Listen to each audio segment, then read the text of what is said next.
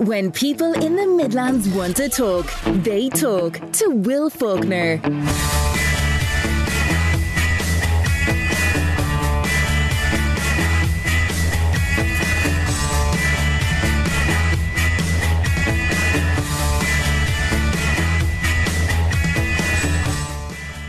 This is live and this is what happens. So,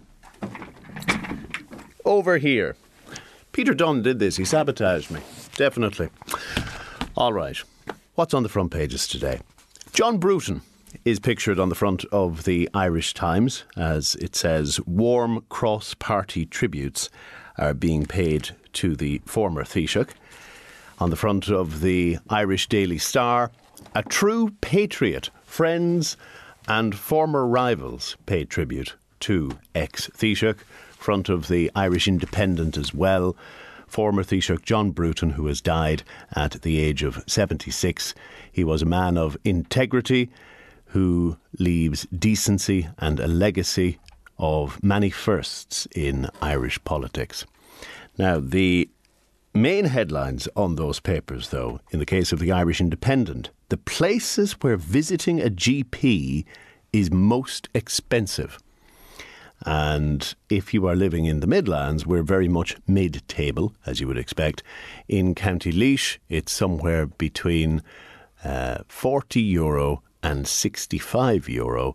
If you are living in Westmeath and Offaly, it's typically coming in at €60 for a GP visit. So if you're paying more than that, you can argue on the next time you go in. I think the big challenge, though, is finding a practice that takes on new patients. And unfortunately, it's a sign of the times, a growing population, and yet not enough doctors coming in to make the difference. Moving on to the Irish Times. More concern raised by surgeries review. This story relates to Temple Street Children's Hospital, where it appears there have been spinal surgeries delayed in an additional 17 cases. So there you go, 2 national papers, 2 stories about the health service that are certainly unflattering. Let's go inside, though, and see what good news there is. And there is some, I'm glad to say. Flow Gas, which is one of the big energy providers in this country, it is cutting its costs by as much as 25%, depending on whether you are a domestic or a business customer, whether you are taking gas or electricity. But if you are Mr. and Mrs. Average, the saving shall be €700. Now, when you factor in that Energia, Bord Gosh, and Electric Ireland, among others, the new guy on the block as well, has all cut down on pricing. They have all cut over the last couple of weeks. The impact will be in March. Most of them did not apply an immediate cut. There was a delay of a couple of weeks, but the direction of travel is downwards, and hopefully there's still some room to go. Now, Uisce Éireann is announcing 700 new jobs, and this is the largest recruitment campaign taken by the organisation to date. Bear in mind, Uisce Éireann used to be known as Irish Water. It has taken over for the last 10 years all of the management of public water services that were previously delivered by 31 local authorities. The jobs they're looking for are frontline operations, science and engineering, administrative, communications, management and IT positions, and they expect to recruit imminently on these. So if you are interested in working for Uisce Éireann, or Irish Water if you prefer, go on to water.ie/careers. 700 positions there. But maybe you want to be your own boss. The Irish Times Online, if you're an Irish Times subscriber, they have an excellent guide today to starting up your own business. And whether it was maybe a New Year's resolution or whether you just had a falling out with the boss yesterday and you've decided now is the time to go it alone, they take you through raising the finance. They take you through what the common pitfalls are that will see a small business fail in its first year. And unfortunately, there is a high failure rate. And the moral of the story, of course, is the more you fail, keep trying. And they ultimately recommend your local Leo, the enterprise office by Laois, Offaly, Westmeath County Councils, whichever is your nearest. That's where there's expertise available, low-cost courses, and plenty of people who've been there, done that, bought the T-shirt, and who can demystify how it all works. How much does your smartwatch know about you? The question is probed in the Irish Times today, where, remember, we've had these devices on our wrists for 6-7 years now, maybe more in the case of some of the Garmin devices. And eventually they're going to introduce even more measurements. So at the moment, it'll typically track your heart rate, your step count. But you're going to see ECGs, and indeed the Apple Watch already has those, blood pressure monitoring, glucose levels. So it's not just going to be a fitness tracker, it'll be a health tracker. And the question is, how much do you want big tech to know about you? And it depends on your view of the world. If you believe in a utopia, then these tech companies are going to create databases which will inform government health policy, and it'll be a good thing. If you're maybe a dystopian person in your outlook, then they're going to sell your information to insurance companies who will be able to charge you extra if they spot that your health is in decline. So it depends on your point of view and your attitude to privacy, but it's worth checking how much information and how anonymised is the information being shared by your watch. The Irish Examiner tells us today how RTE is going to spend €80,000 to dub episodes of Peppa Pig and Thomas the Tank Engine in Irish. And they say this is the most cost-effective way to do it, to put it out to tender, and the successful contractor will get a year-long gig being paid €80,000. Now, you could argue this is perhaps pointless. Maybe RTE should be creating its own cartoons. But let's face it, if you're a parent, you'll know the kids are going to watch what is popular. And Peppa Pig, like it or not, and Thomas the Tank Engine, like it or not, they are very, very popular. So if we're to promote the Irish language, do we just have to hold the nose and let RTE get on with dubbing Peppa Pig and Thomas the Tank Engine as Gaeilge? Or is it a waste of money? Where do you stand? A couple of other stories very quickly. Do you remember the Boeing flight earlier this year on which a panel blew off in midair and a huge investigation was launched as to whether the Boeing 737 MAX should be grounded? And very little has been reported on it since. Well, the US National Transportation Safety Board yesterday released an initial report, and it seems 4 of the bolts that were holding on this panel, and the panel, by the way, was just a plug where on some models there would be a door. 4 of the bolts were missing. So it may not be a design flaw, it may be just to that specific aircraft this very unusual circumstance happened. And no doubt what will happen from here is the airlines will be instructed to inspect to ensure there are bolts where there are supposed to be bolts in the future. Lots of commentary still about Prince Charles, or should I say King Charles. Old habits die hard. King Charles revealed on Monday that he has cancer and is undergoing treatment for it and will be withdrawing from some public duties while this takes place. And yesterday there was much reporting of that, and I think the dust has probably settled a bit now. And in the Irish Independent, the constitutional questions that arise from Prince Charles not being involved in day-to-day business, if that should happen during the course of his treatment, and whether William and indeed Kate Middleton will have to step up. But an interesting point, I didn't know this, Queen Elizabeth her death was reported as old age at the time. And her father had died from cancer, keep that in mind. According to the author Glynis Bradleth, who is a friend of Camilla, by all accounts, Queen Elizabeth died from bone cancer or bone marrow cancer, but it was never formally admitted.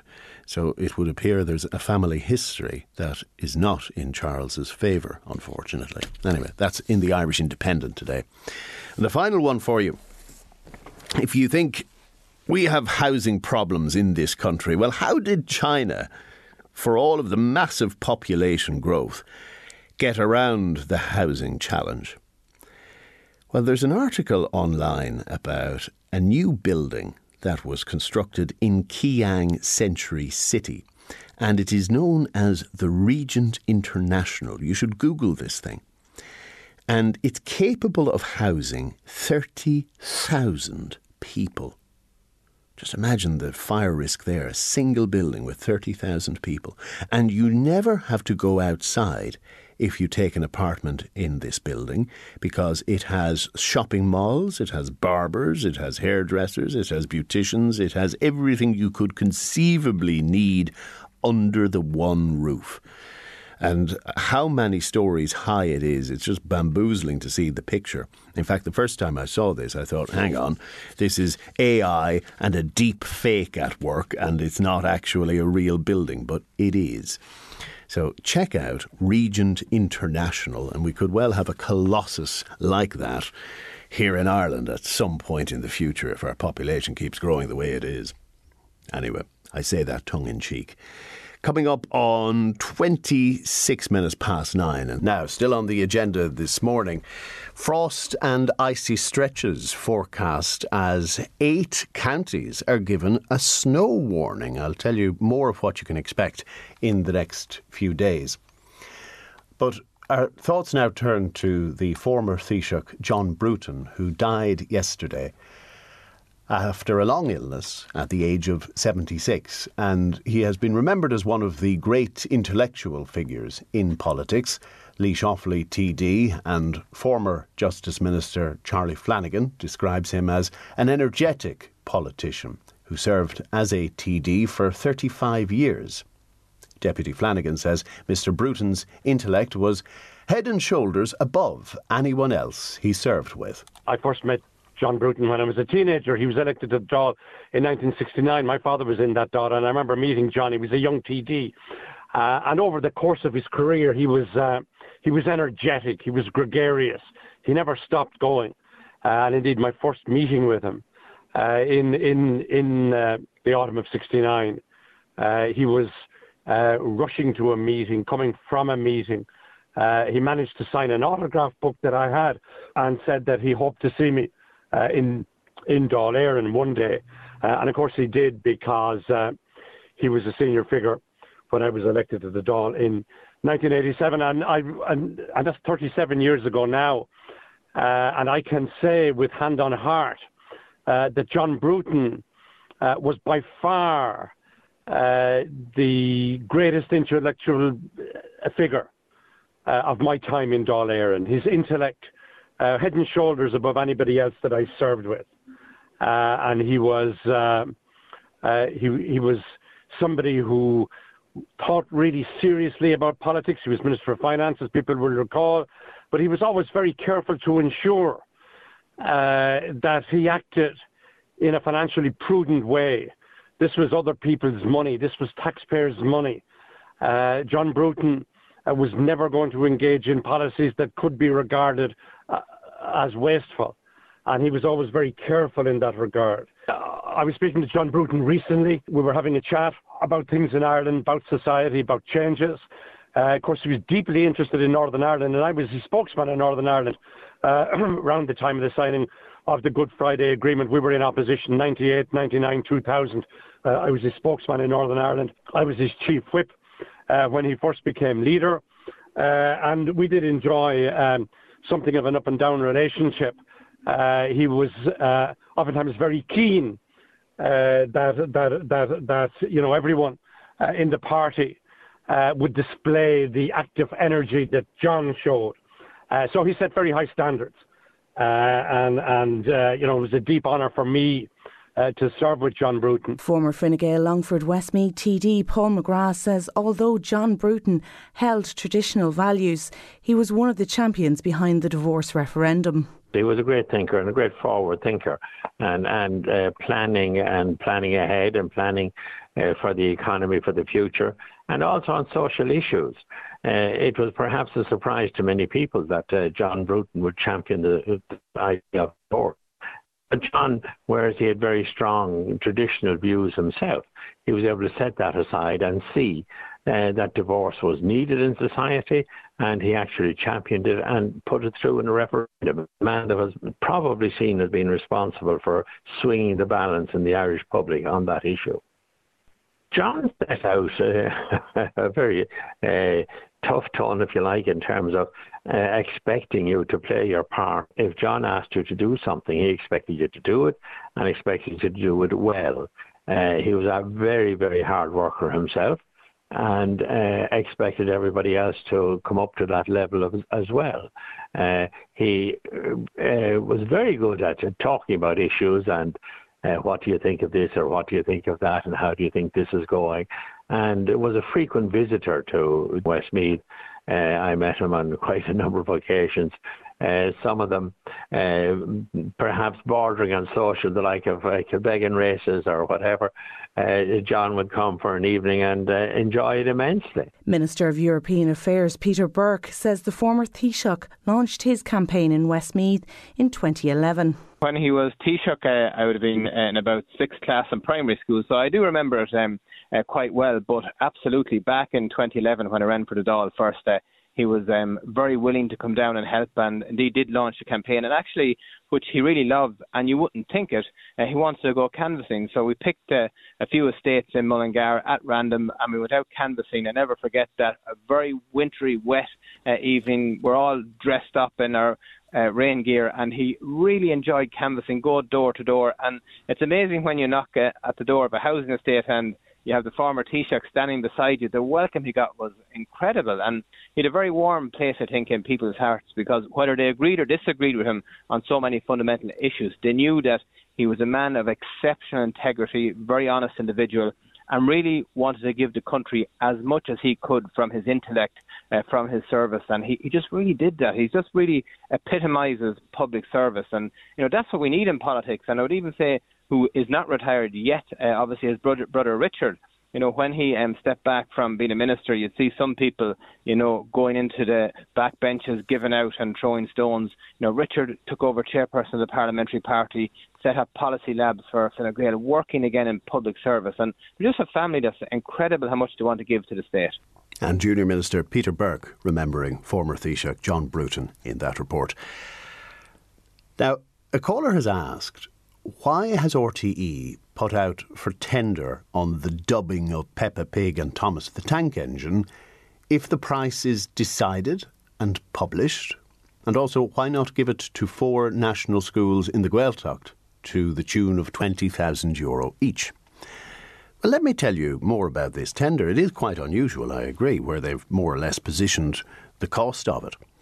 It's a year-long contract to dub Season 9 of Peppa Pig and Season 2 of Thomas and Friends. And Season 9 of Peppa Pig, for instance, contains 65 episodes, and there are 52 on the Thomas season. And the Thomas season has 11-minute episodes. The Peppa has 5-minute episodes. So anyway, you're getting about 15 hours of dubbing in total. And RTE says the €80,000 quoted is not the final fee or the budget for the project, but indicates, and I'm using inverted commas here, the scale of engagement to interested suppliers, and that the total fee will only be determined once the tender process has concluded. Does that make any sense to you? It's not really plain English. Are they saying you should come in at €80,000? You should come in at above €80,000? Anyway, it's a rather unusual way to do business, I think. But leaving aside the tender and the money, is it something you would support RTE doing as a way of getting children interested in the Irish language? There's no denying the popularity of Peppa Pig, or indeed the enduring popularity of Thomas the Tank Engine, who has been around a lot longer than Peppa and probably will be a lot long after Peppa. So, are you on board or not? 083 30 10 103, powered by Lamb Brothers Toyota in Tullamore. Here's a question that will get you in trouble. Do you keep any sentimental items after a breakup? Because more than a third of people do. Most commonly, photographs, cards, love letters and jewellery. And of those who hang on, more than half have a keepsake for more than 20 years. Is it time to ask a question of the other half? What are they storing in the attic that you don't know about? Alan O'Reilly is here from Carlow Weather. Have you any confessions, Alan? Just thinking, I'm not going to answer that question. Sensible man. Emer may be listening. Anyway, the reason we have invited you to appear on the show is because it's a bit chilly out, and word has it, via Met Éireann, that there are some counties in need of a snow warning. Yes, indeed. So we have a nice day enough today. It is cold this morning. There was a bit of ice around, but good hazy sunshine. And it's going to stay cool today. But then tonight, a band of rain is going to move up from the south. And it's going to bring in a cold easterly wind. Now, as that rain meets the colder air, it will turn to sleet and snow in some parts. Generally, if you draw a line probably from Dublin to Galway, everything below that is likely to be rain except for on very high ground. But it could fall asleep and snow for a time tomorrow morning in the Midlands, especially the North Midlands. And it may even stick for a while in some parts and you will have snow, but then probably turning back to rain. So if you're kind of travelling maybe across the Sea Blue Mountains or some of the higher parts of the Midlands tomorrow morning, you could be in for a tricky couple of hours. It's very hard to call exactly where that difference between the rain, the sleet and the snow will be.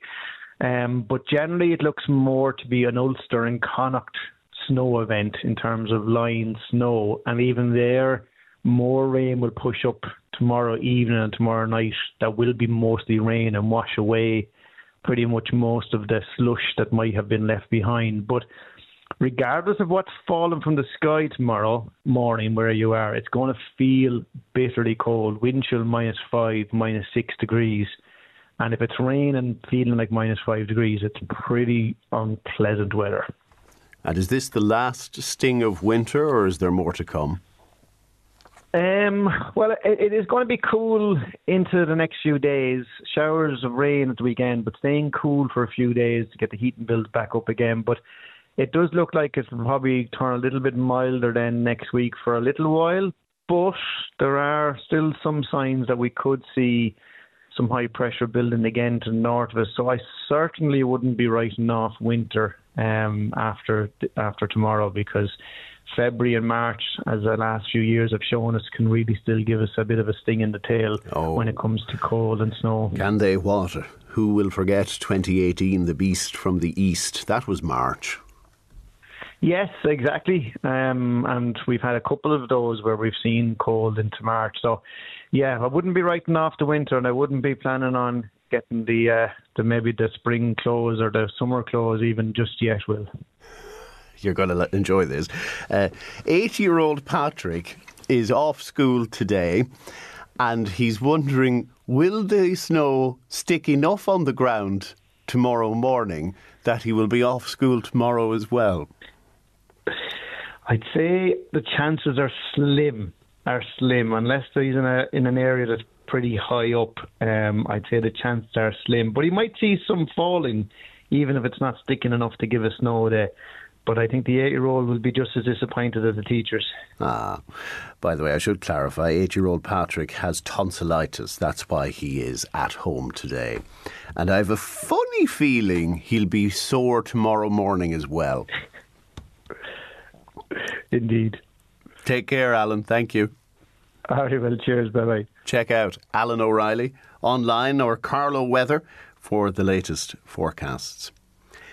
Now, still on the agenda today, Pat Kelly, very popular man from Ballycumber. You may have known him from his time in Pulla as well.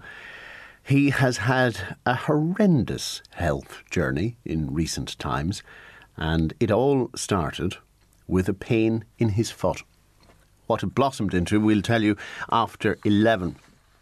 Plus, as well, in the next 20 minutes, a conversation I wish I had years ago concerning dementia. And I'll share a personal story with you after 10, and hopefully it might just connect with anybody else who is facing somebody who has dementia, and it's a very, very strange and long goodbye. But that being said, there have never been so many supports, so much understanding in the community, and it's only a question of looking for the help and having that conversation. So that's what we want to encourage you to do, whatever stage of the journey you and your family may be on. Anyway, more on that in around 20 minutes' time.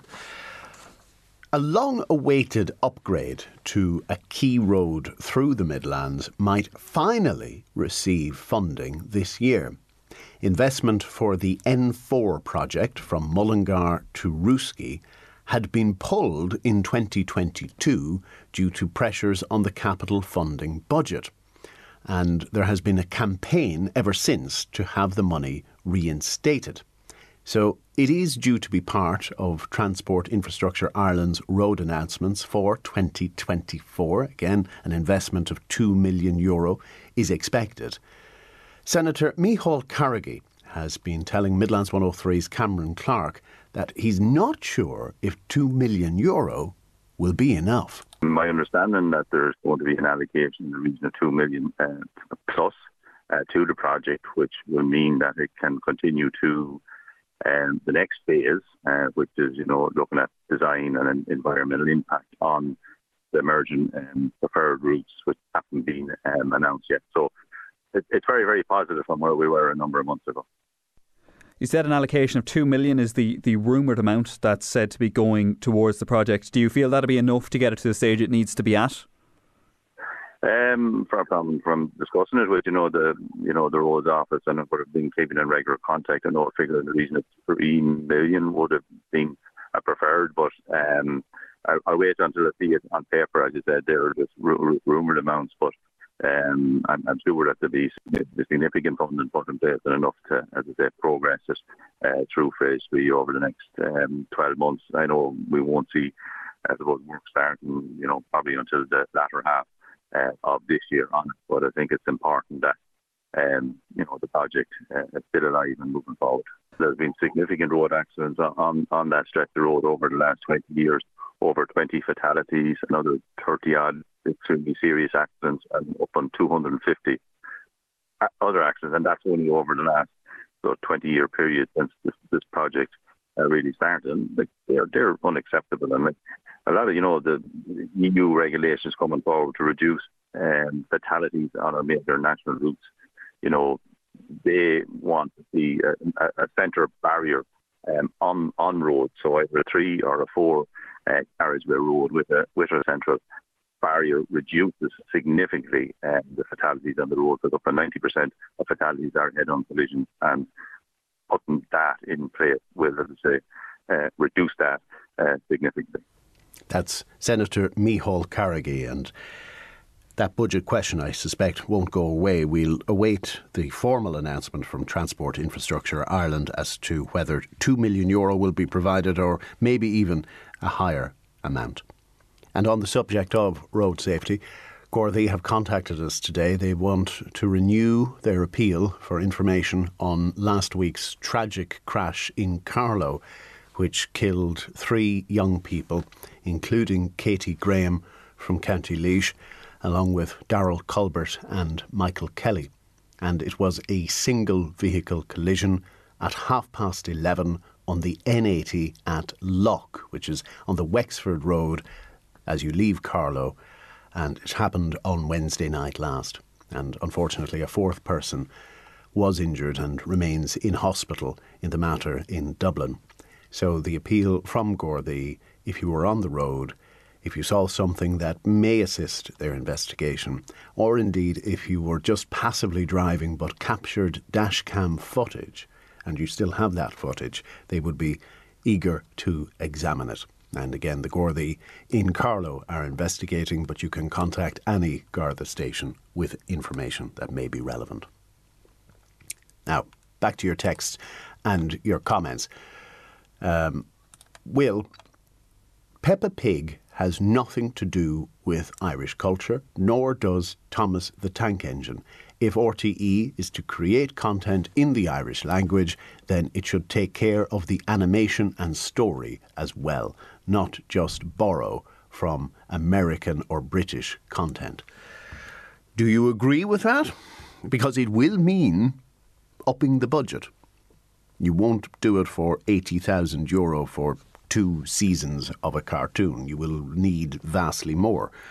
And maybe that is what we want a public service broadcaster to do. And in that case, it may be worth dipping deeper into the pocket. But I think those are the sort of questions that RTE and us as the people who will fund RTE have to grapple with in the months ahead if there is to be any true and meaningful reform. Good morning. Now, still to talk about today. The man who in 2019 developed a pain in his foot, and his health journey since would boggle the mind. Also, some good news about our shopping habits here in the Midlands and reasons to be optimistic about the economy this year. Peter Dunn gets active in his couch to marathon in, well, actually, it's had a rather big setback. We don't know how long it's going to take now. More details after 11.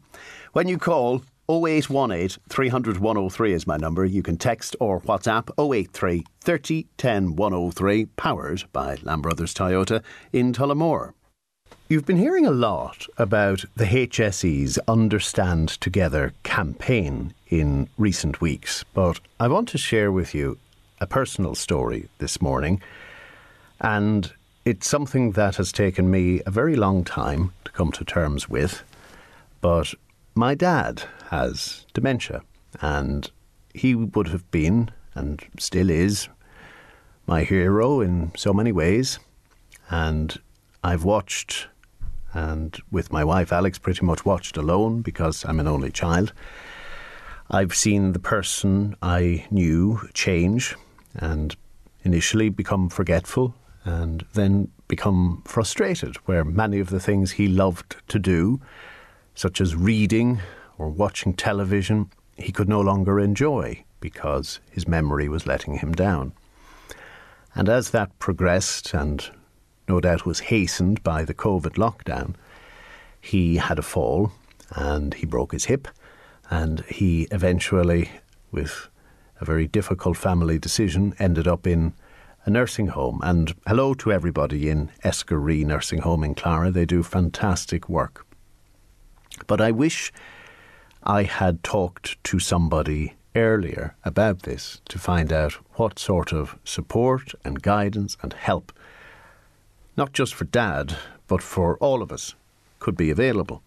And so I want you to meet a lady who is available at the end of the phone, should you need her, and she is Joanne Horrigan. She is a dementia advisor for the Alzheimer's Society of Ireland. Joanne, good morning. Good morning, Will. How are you? And I know we were talking earlier, and you said quite a lot of people remark how they wish they had called you sooner. So maybe you'd tell us what you can do. Yeah, so the Dementia Advisor Service is an initiative taken out by the Alzheimer's Society of Ireland, and we now thankfully have a dementia advisor in every county. So it's a free and confidential service, and it's an information and signposting, be it pre-diagnosis if you're concerned about memory loss, or after a diagnosis. It can be the person living with dementia themselves or a family member, and it's to connect them in with local things available, and like support groups, cafes, daycare centres, home care, and public health nurses, GPs, everything, the whole journey process about getting a diagnosis or living with dementia. And it is a journey. I recall last year talking to somebody who was earlier in that journey and found there were some people reacting very strangely, friends, family members, those who maybe lacked the vocabulary or felt uncomfortable about having a conversation. What advice do you give around that? Well, knowledge is power in every topic of different things, and I think there's a little bit of a stigma, unfortunately, attached to it. So people maybe unintentionally don't know what to do. They might just think by not talking about it and pretending it's not happening, might make it go away. But that's what we're trying to enforce, is that people do talk about it. And even if someone gets a diagnosis, that as a community, we make it easy for them to be able to reach out for help and speak about this. Because there's 64,000 people now in Ireland with dementia, and for every person that has a diagnosis, there's family members involved. So if you think about the broader scale of it, there's probably about 500,000 people that have dementia now in their lives. So, community is the most important thing we have, and making that connection and interaction in the community to make it a safe place for someone with a diagnosis, build the awareness and understanding of what dementia actually is, because there's Alzheimer's, vascular dementia, Lewy body, there's younger onset dementias now, and knowing how you can make the community an easier place for someone with a diagnosis to be living in. Well, I remember with Dad, so many businesses, he would call into them, and I'm not sure how often he may have gone in and maybe had similar conversations again and again. Fitzpatrick's garage in Kildare, he used to love going in, kicking tyres, so to speak, and generally speaking, they were very patient and accommodating, and I suppose that's a thought for retail and businesses generally, is how best to be welcoming, be understanding of people in the community who have dementia. Yeah, so it's just simple changes. So the likes of businesses, services, clubs that are out there, that they're more dementia inclusive. So there is dementia awareness training. You can get the link on understandtogether.ie website. And it's taking things into consideration for your premises. Is it accessible? Is the lighting suitable? Is signage clear? Do your staff know to be kind and patient with someone, if they're trying to count up their money, or they might be walking around looking for things and you notice there's something just not right, or displaying the National Dementia Inclusive community symbol that you can get. This is part of the campaign. You can get a toolkit for your business, and there's a sticker in it that you can display, and then people know that you support and you're in solidarity with people with a diagnosis and their families. And for those families, eventually there's going to be a conversation about care needs, and within the home there's a lot that can be done to help somebody live with dementia, whether it's in the form of different prompts around the house. And again, I wish probably we'd had this conversation some years ago, but for somebody who's at that stage now, what advice would you be giving? So touching base with the dementia advisor is definitely something I'd advise people to do.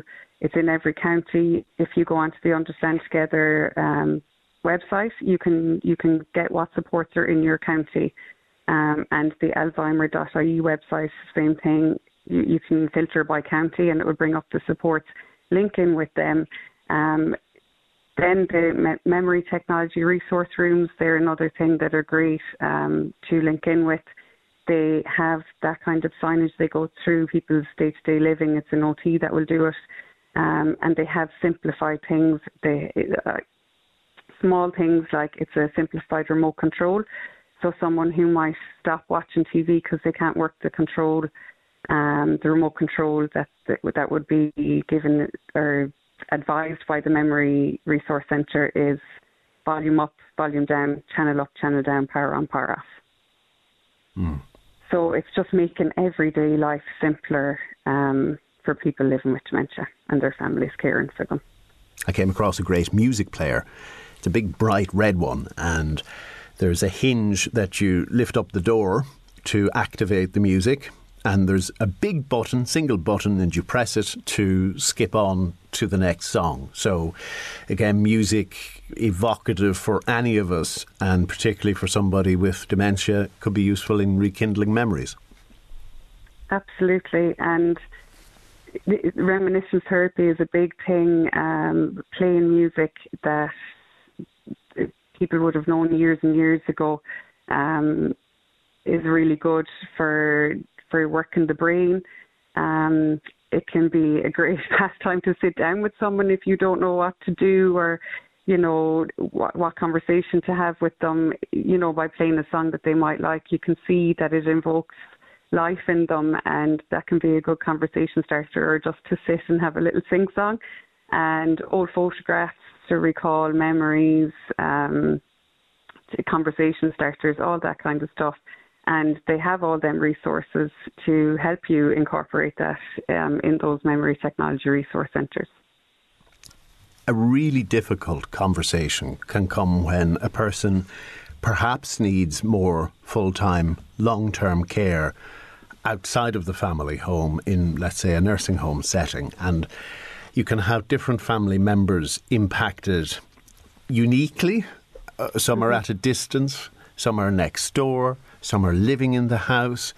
Everybody has an opinion. Not everybody will agree. What's your advice about navigating that? So, again, going back to the Dementia Advisor Service, we understand there's dynamics in every family. Every journey is different. In an ideal world, we all want to be able to do our best for our loved ones, but sometimes it just doesn't work out that way, and you have to have balance in life. And we'll always tell our carers, you have to look after yourself first. You have to fill your own cup before you can help others. We have our family care training that people can do face-to-face or online, and register for that on alzheimer.ie.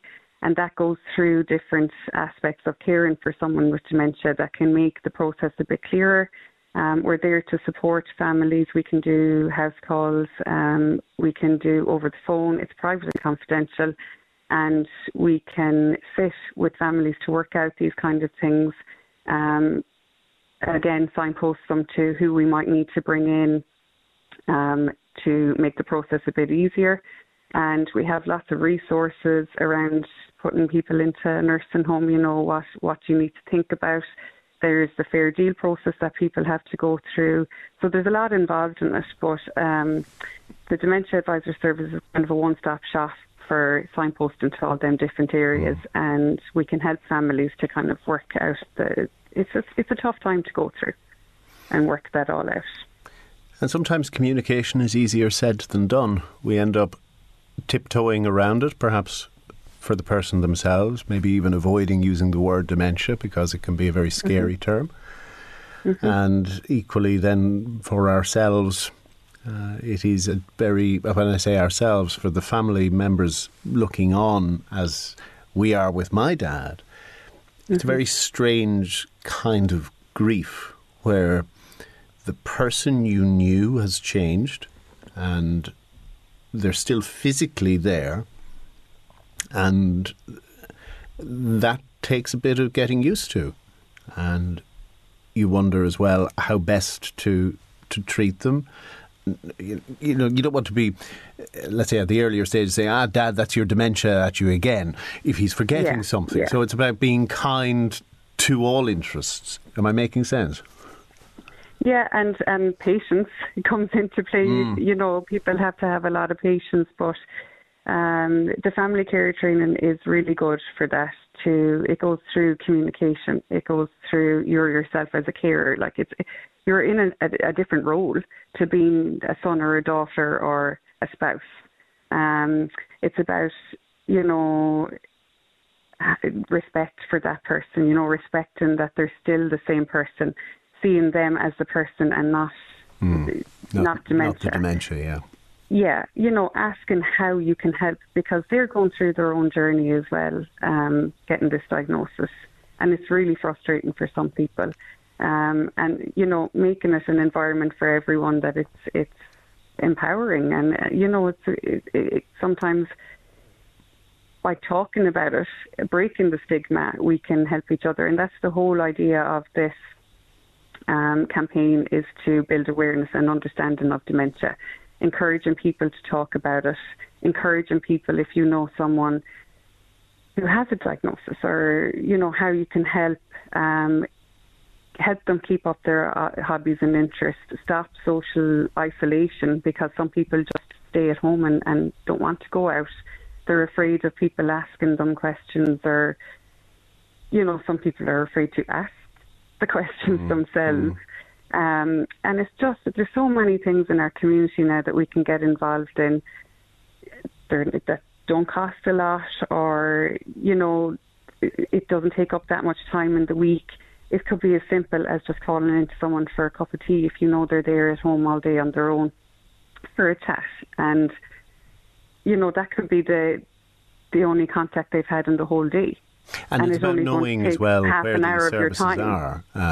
You mentioned to me previously that there are support groups, and yes, somebody in your role is able to signpost that the support group is on Tuesday evening in such and such a place, and that's why reaching out to the Alzheimer's Society can be a great one-stop shop for information.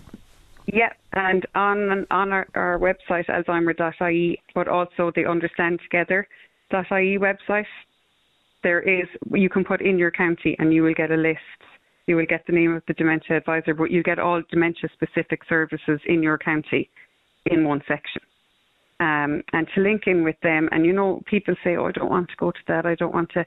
They're actually lovely services to get involved with. I know feedback from families that have been reluctant to maybe get involved or don't have the time, but once they do, they say it was a game process. And they're not on that frequently, but when they are on, it's a good way of people sitting down and chatting and just knowing you're not alone in the journey. And it's creating more awareness. We have it in places. We run our support group in a library, and the library are so dementia friendly. And this is the whole thing of our community being dementia friendly. If you see that symptom displayed, it allows people to keep their hobbies up. It allows them not to feel isolated. It allows them to go step outside and feel comfortable in knowing that they're protected by the community, so they can talk about having dementia or be supported in it.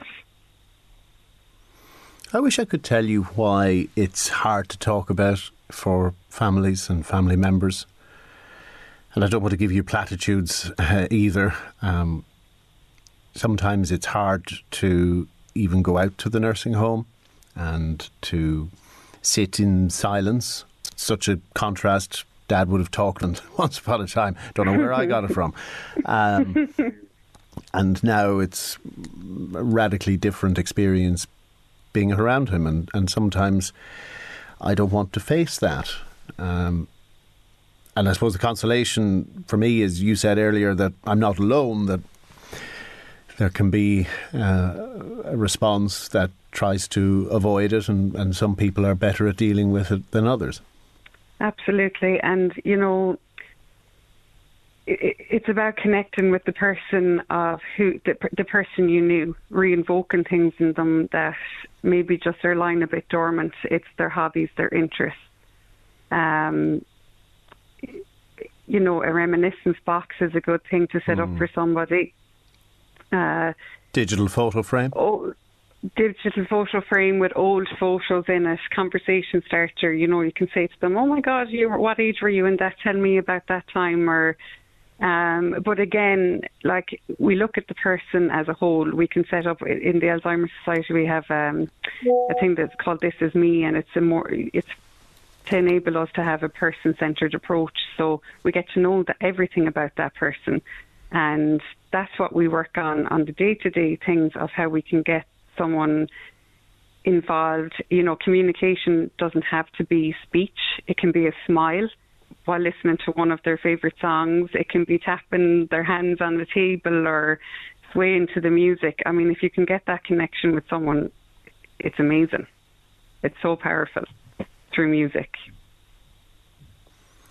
Joanne, I'm grateful for your time. Anybody wishing to connect in understandtogether.ie.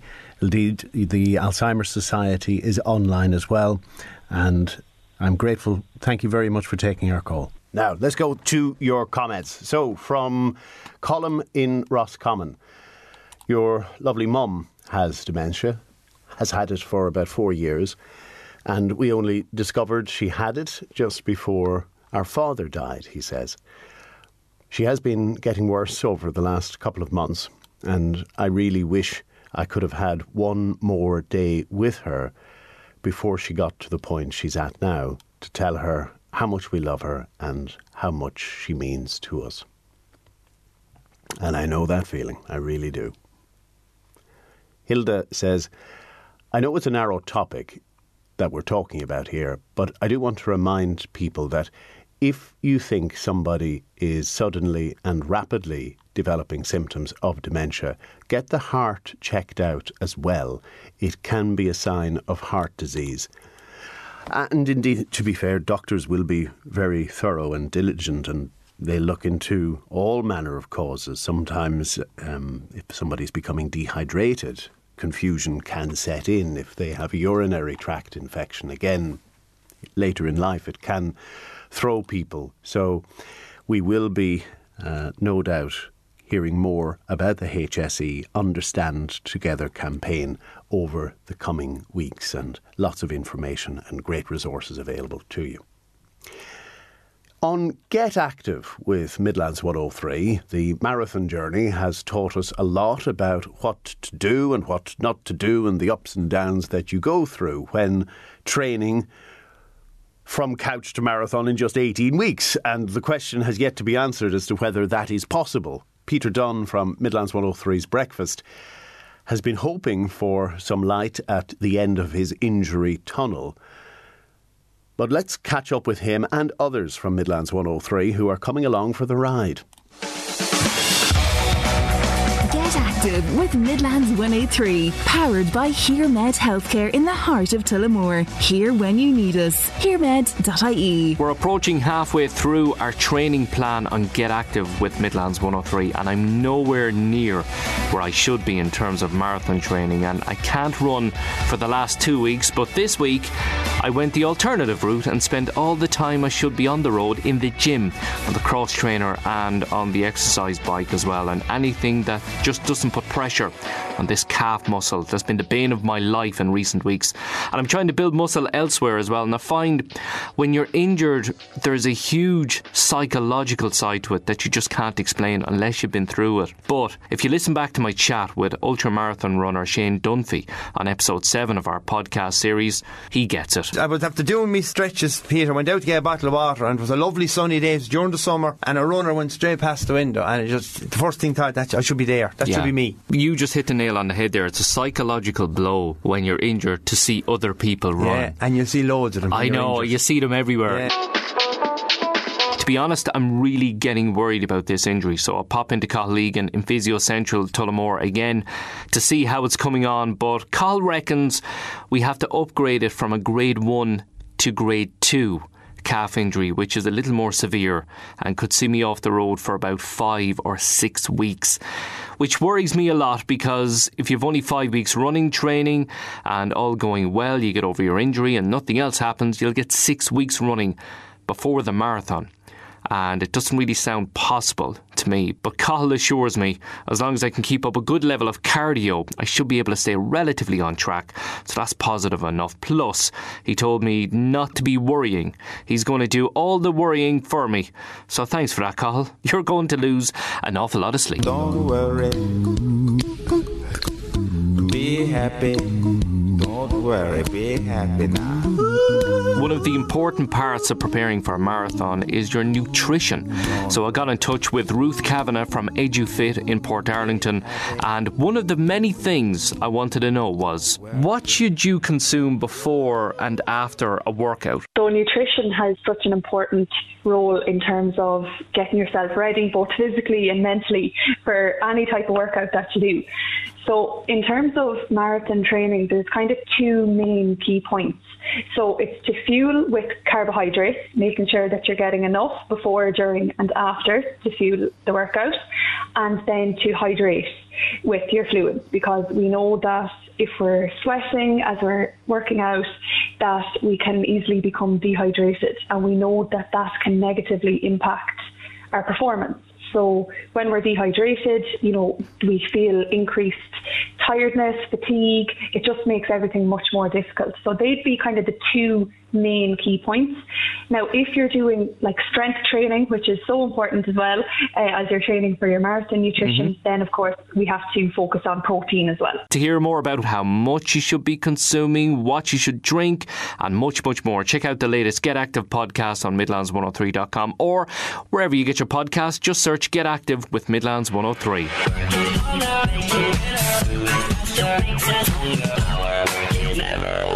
The plan is to also run the Mullingar Half Marathon on St Patrick's Day, and I've roped in a few friends in Midlands 103 to do it. So let's check in with our head of sport, David Hollywood. Well, Peter, training's going pretty decent at the moment, and that's mainly because I got the fear of God into me.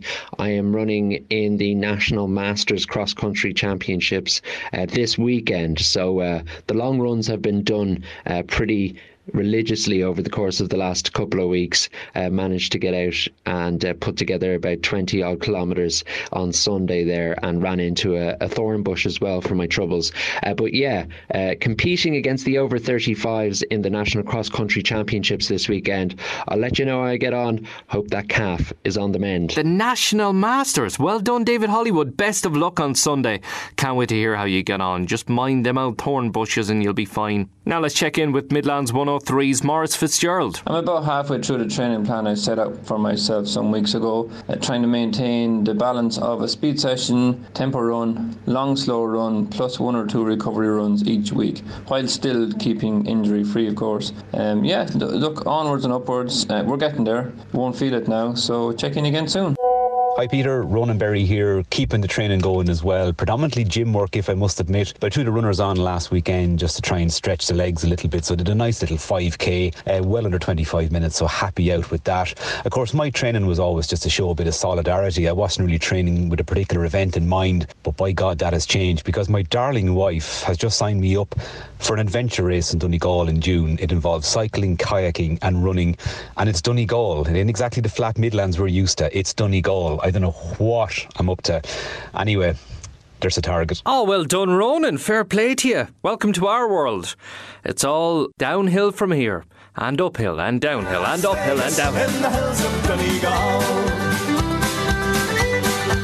Now let's check in with Midlands Today's Will Faulkner. Hey Peter, so Cathal Egan, the physio, tells me I have gluteal tendinopathy, so I need to work on the muscles in the rear end.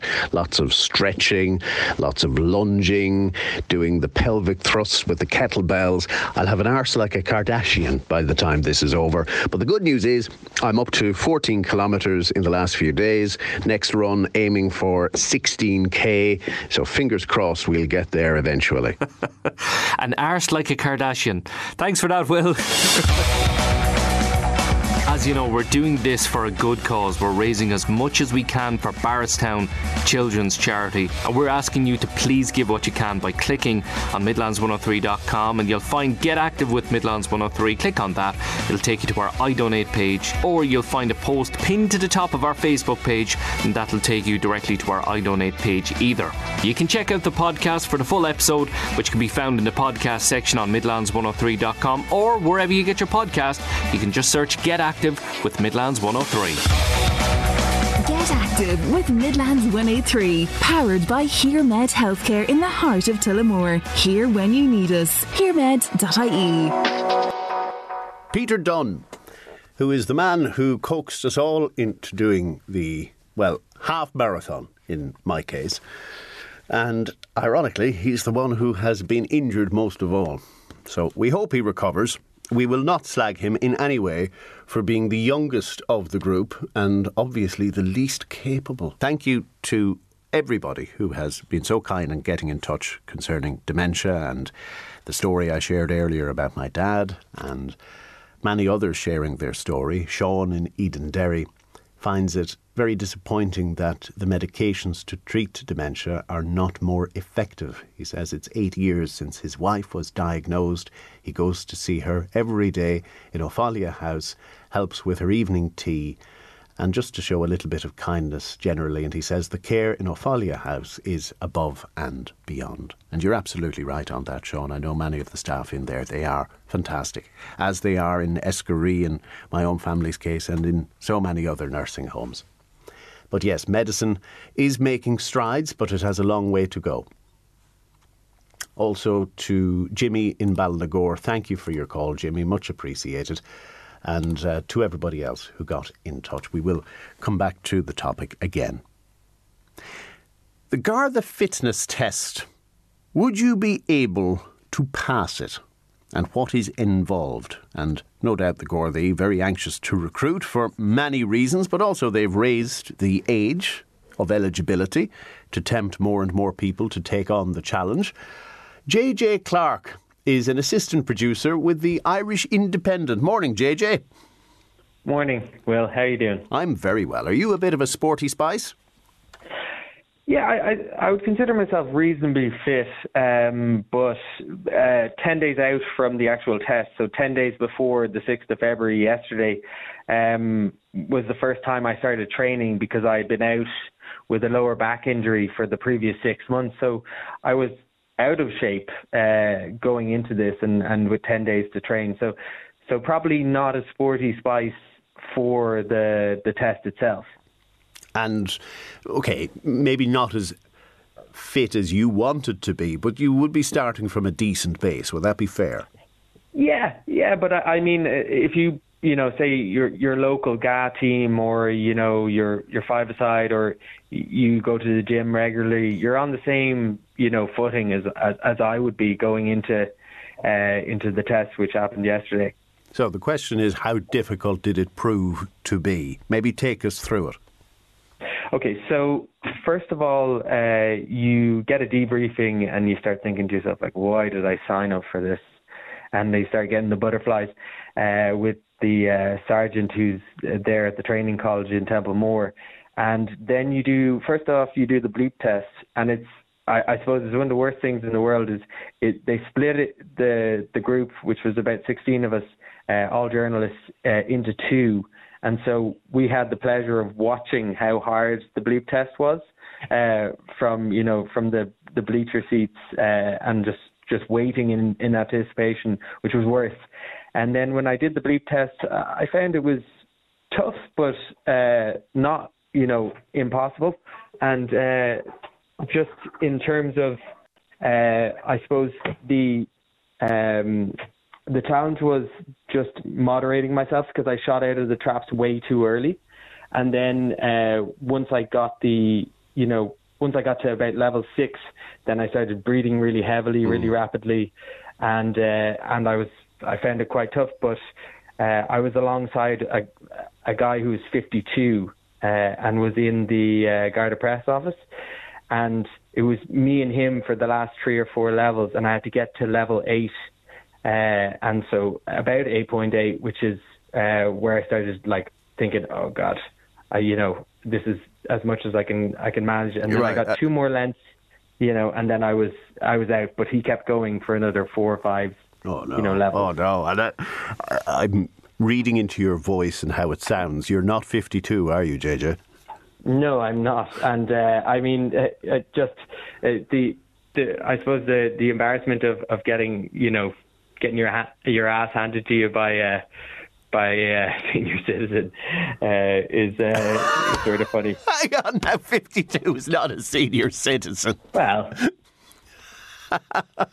okay. So you were humbled anyway, shall we say, by the 52-year-old? Yes, I'm certainly aware of my limitations in the fitness department. So what came next? Then we filed out, and we were brought into sort of a vacant squash court, and we had to do our sit-ups and our push-ups. And so the sit-ups came first, which you had to do 35 in a minute. And this isn't tricky because the sit-ups, it's almost like cheating for me. The sit-ups are anchored at the ankle, so you have a bar, so you can leverage all your weight off this bar.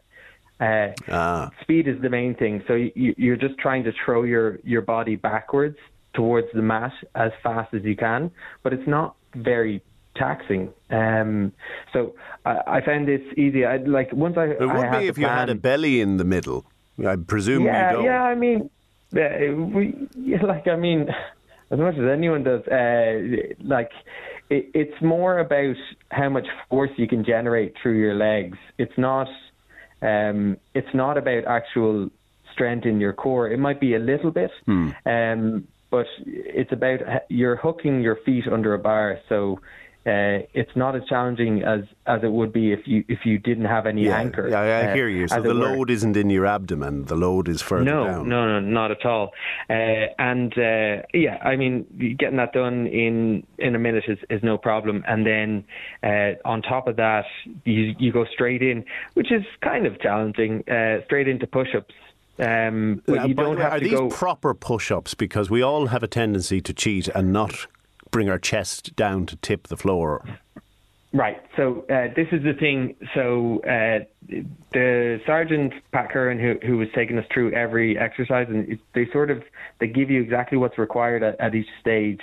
And he was making the point that you don't have to go chest to ground, which for me is, because they said it was creating too much work. You just have to go to 90-degree angle. So you're just making it so that there's almost a T shape with your arms, and there's 90 degrees between your forearm and your arm. And so 25 isn't really challenging. You can lock your arms out at the apex of the movement, and you can rest. So that wasn't challenging at all. And then you get what is a 40-minute break before you move on to the obstacle course. And so the obstacle course it's a number of things. So you have to get around this obstacle course under 3 minutes and 20 seconds. And that is, dodging around cones without knocking them over, walking along a balance beam, like L-shaped balance beam, and not falling off, dragging a 45-kilogram mannequin 10 feet, and then lifting a tire from one point to another, vaulting a gate, and then going up and down stairs. Good Lord. And to be fair, it simulates that kind of tussle, and if you had a domestic situation or anything like that, Gardaí, it does quite simulate quite well what would be expected on a 12-hour shift. But on some level, it's not challenging enough. And to be fair, they say they're not testing, elite fitness. They're testing for average fitness, so that they're just trying to, establish, do you have the foundational fitness requirements to, matriculate and get to the guards? If so, come this way. You can also fail 3 times.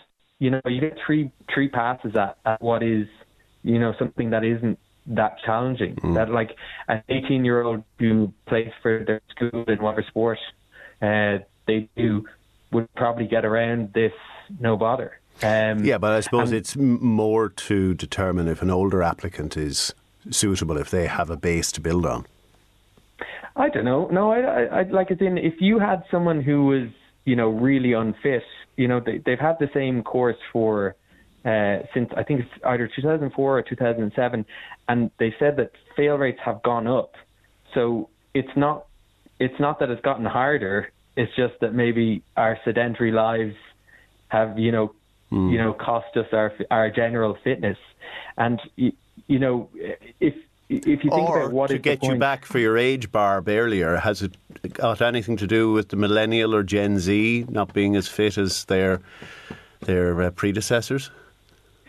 Well, I would absolutely agree. I think with that, Will, you're probably onto something. And I don't want to get into the sort of finger wagging of it wasn't the same in my day, but people aren't as fit as they were 20 years ago, and probably people aren't as fit 20 years ago as they were 20 years prior. But you kind of want someone in a authoritative position like the guards to be fit and healthy, to be able to pursue someone who's stolen your bag, or if there's an aggressive situation happening, that they'd be able to subdue a person readily. And like a fitter person is able to, it doesn't cost them as much physically to engage in that. Here's a key question a lot of people want the answer to. Once you pass, is that it forevermore?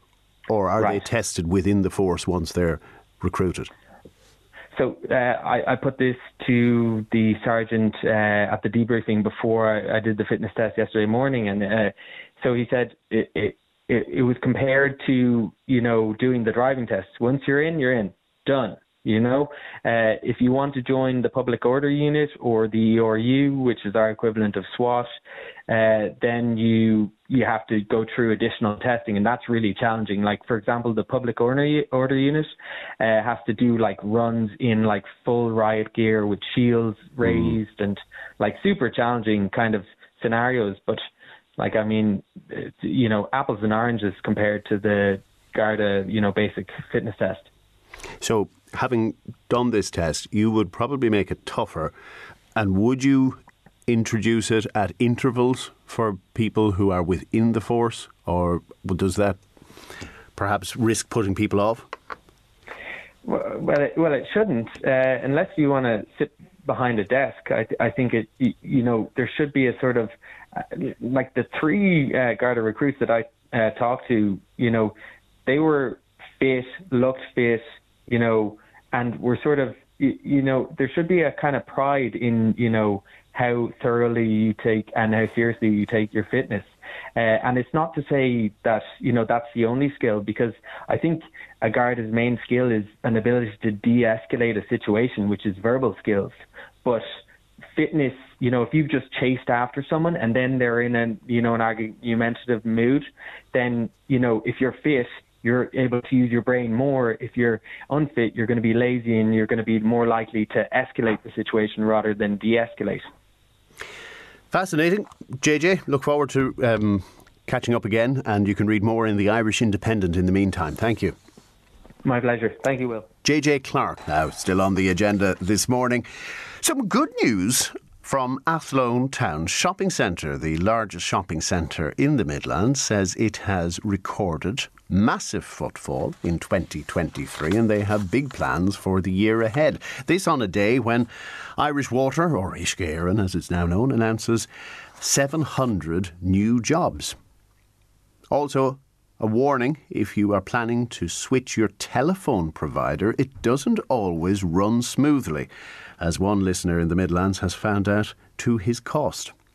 Now, when you call, assuming you're still connected, 0818 300 103 is my number. You can text or WhatsApp 083 30 10 103, powered by Lamb Brothers Toyota in Tullamore. I want you to meet a man who has had a remarkable health journey, and it all started with a pain in his foot.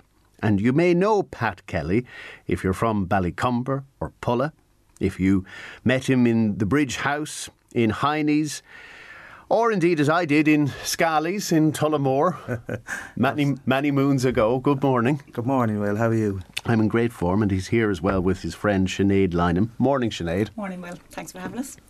This pain in the foot, tell us more. It started with a bang. I was dancing with my daughter at Christmas and hit it off a wooden table. And I thought nothing of it. I just thought it was a bang. And I went to the doctor and he said, there's nothing we can do for your toe, it'll heal back. And it persisted and continued. So I let it go and I just kind of, it'll be grand. And when Sandra, my wife, insisted I go to the doctor, he insisted I go for an x-ray. So I went for an x-ray in April and they thought it was just too much calcium built around the bone. Treated me for that, sent me home, but it never cleared and my toe then swelled to about 3 times its size. Wow. And then they sent me for a biopsy.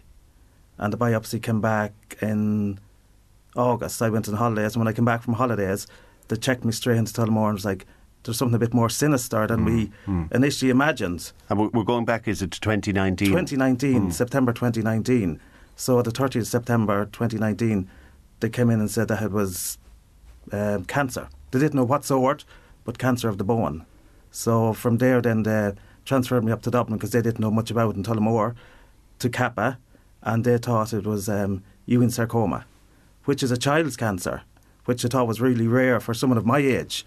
So then they started investigating and then decided we're going to take half the leg to stop it progressing.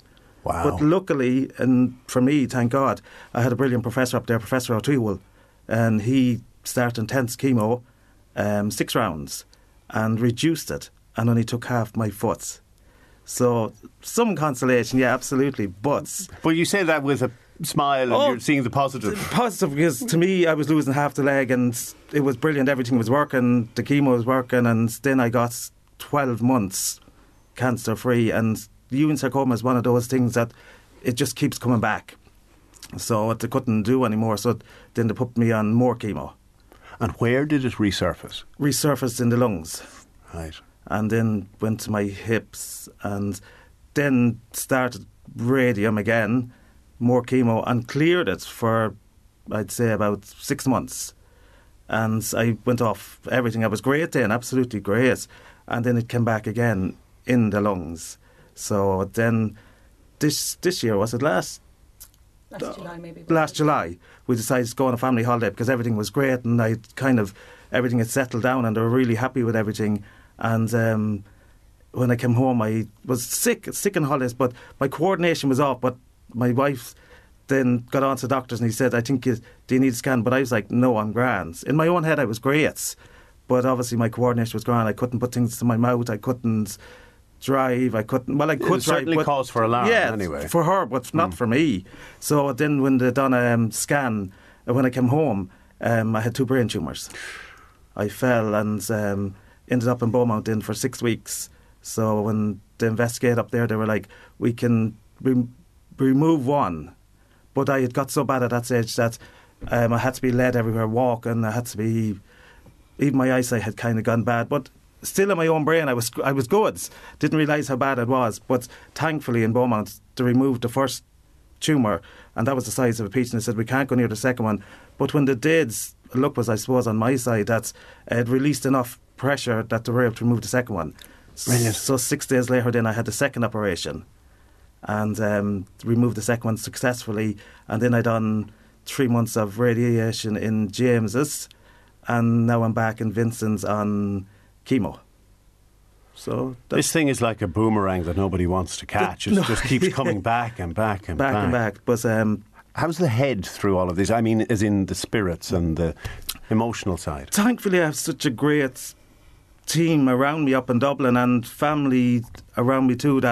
I'm really good. You know, that's the way. Well, I'd always be kind of a positive person anyway, because I'd always be like, tomorrow's going to be, if I was sick today, tomorrow will be a better day, or tomorrow will be better. And they'll tell you up there, positivity kind of keeps you going. Get up and do a bit, or walk around the ward, or do a small bit. Now, I've always felt like that, you know, that's the way. So, yeah, thankfully, grace, you know. And it's not the first brush with cancer that your family has had? No, my wife back in 2010, got colon cancer. And then she, in 2017, was diagnosed with the BRCA2 gene. So she's, I suppose maybe she's my inspiration, the fact like she was so positive through the whole thing, and then she just went and had everything removed. And touch wood, thank God, she's super, she's doing brilliant. So yeah, it touched us twice. Yeah, but it's not easy. You put the sunny side out. There's still, unfortunately, bills to be paid. The world doesn't stop. Yes. And for you, through all of this treatment, have you been able to work? No, in my own headset, I've always felt I'm going to go back to work. Even though they tell me in Dublin, you can't work. Do you know that's the way? But I've always had this mentality, I will go back to work. But after the 2 tumours, I can't go back. I'm not able. Do you know that's the way? In my own head, I am able, but physically, I'm not. I'd love to, but I can't, you know, so... And you were so well known. Again, I met you yes. through Scally's, walked down, got my whatever pulled pork bap every day. You made it painstakingly. But you were always interacting with people. I love people. I love getting out there and chatting, and the day flies, and have a bit of banter with everyone, and yeah, the day goes quick, and people are so good. You know, I love chatting and mixing with people. And you're still smiling, which is great.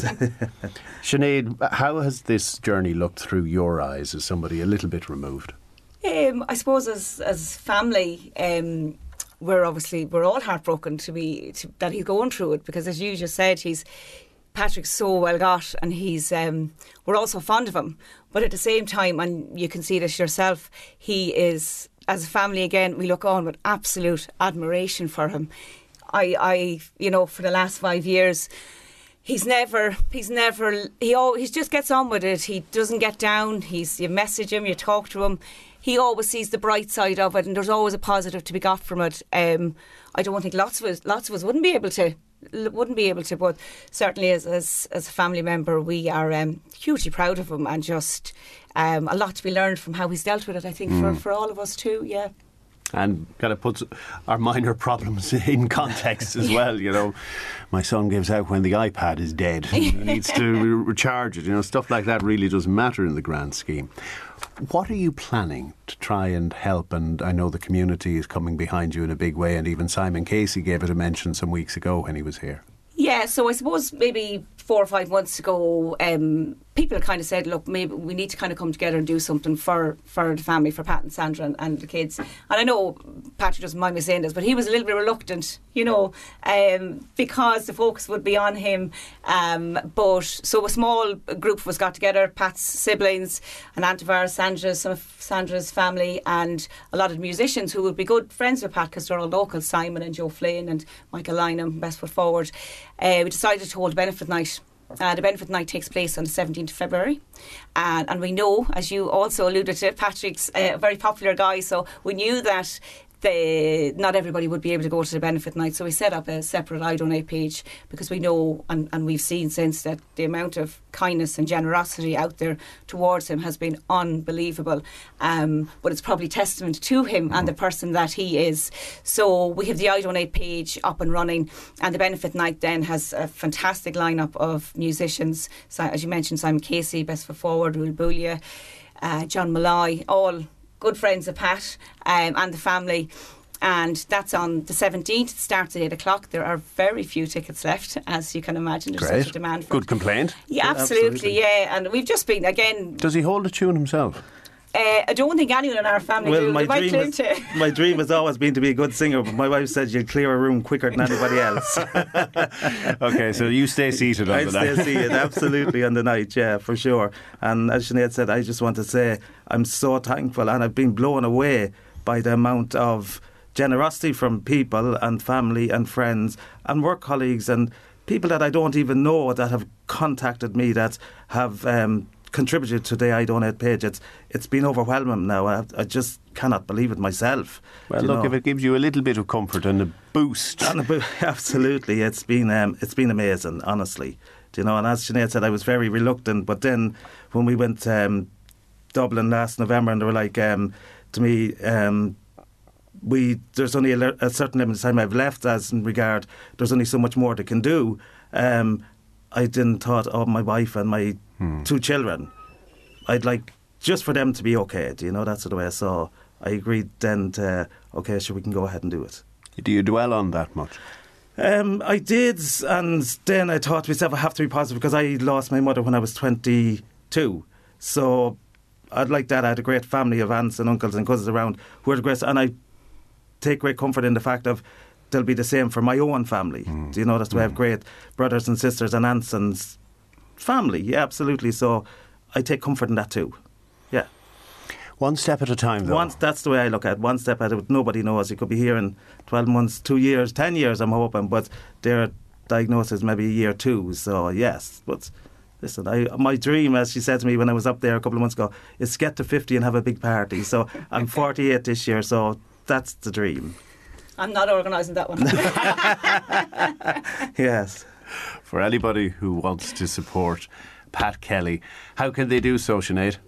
Yeah, so we have a Facebook page, the Pat Kelly and Family Benefit Night, and the link to the iDonate page is on that as well, which is the Pat Kelly and Family Benefit Fund. And look, again, as Pat said, just completely blown away by the amount of support from individuals, from groups in the community in Ballycumber and Pulla, and even Patrick's former employer, Scally's, yes. All of this week.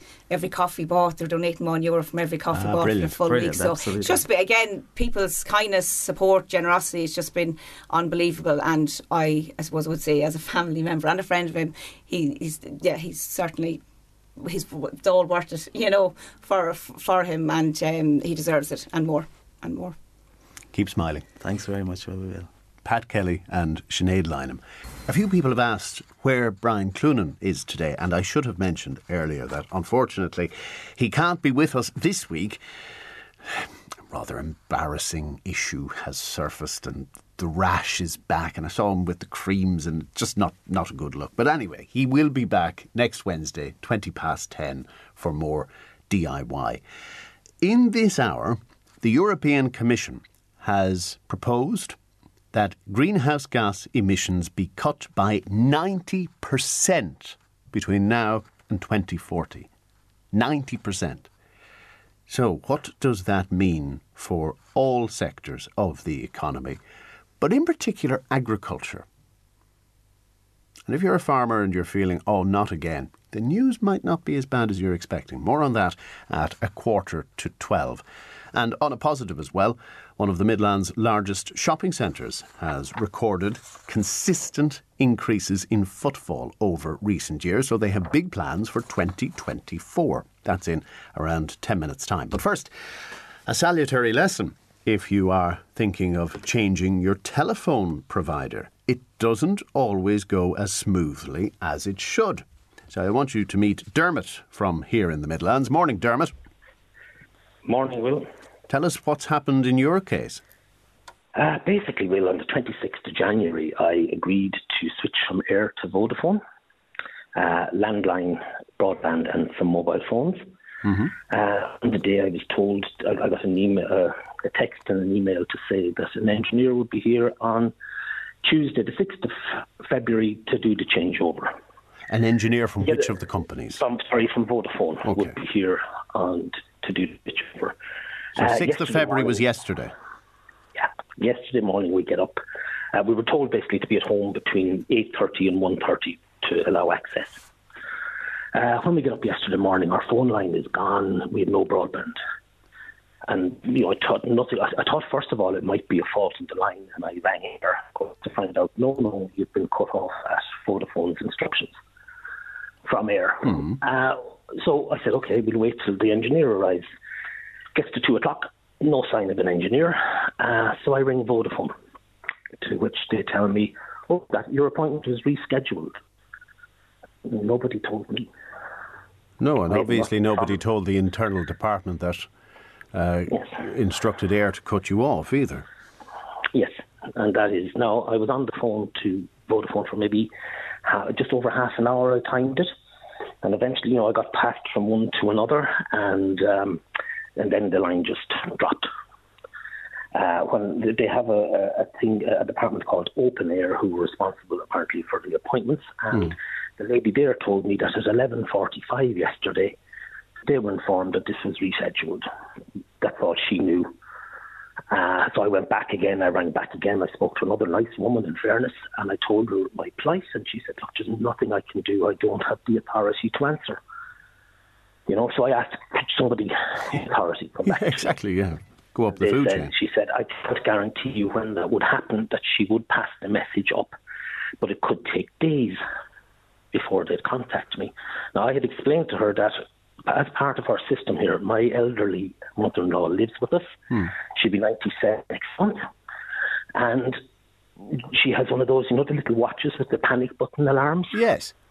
Yes. So, we can leave her watching television, not have to, looking at her all of the time. And if anything happens, she pushes her button and it works through the phone line. And we get alerted, and so does the monitoring company, who will ring back to see is everything okay. But without a phone connection, this isn't working, I assume. I don't have it, exactly. And that is what I see as the most serious issue. Now, my wife also works from home, but she's had to drive to work, and will have to drive to work all of this week now because we've no broadband. And I got absolutely no joy whatsoever yesterday from Vodafone. Just basically told us it had been rescheduled. Didn't tell me who or why. And didn't tell me, ironically, I get a text at 8:30 this morning telling me that the engineer will be here on Friday. But nobody has come back, and I'm left without service. Basically, it'll definitely go into the fourth day at least.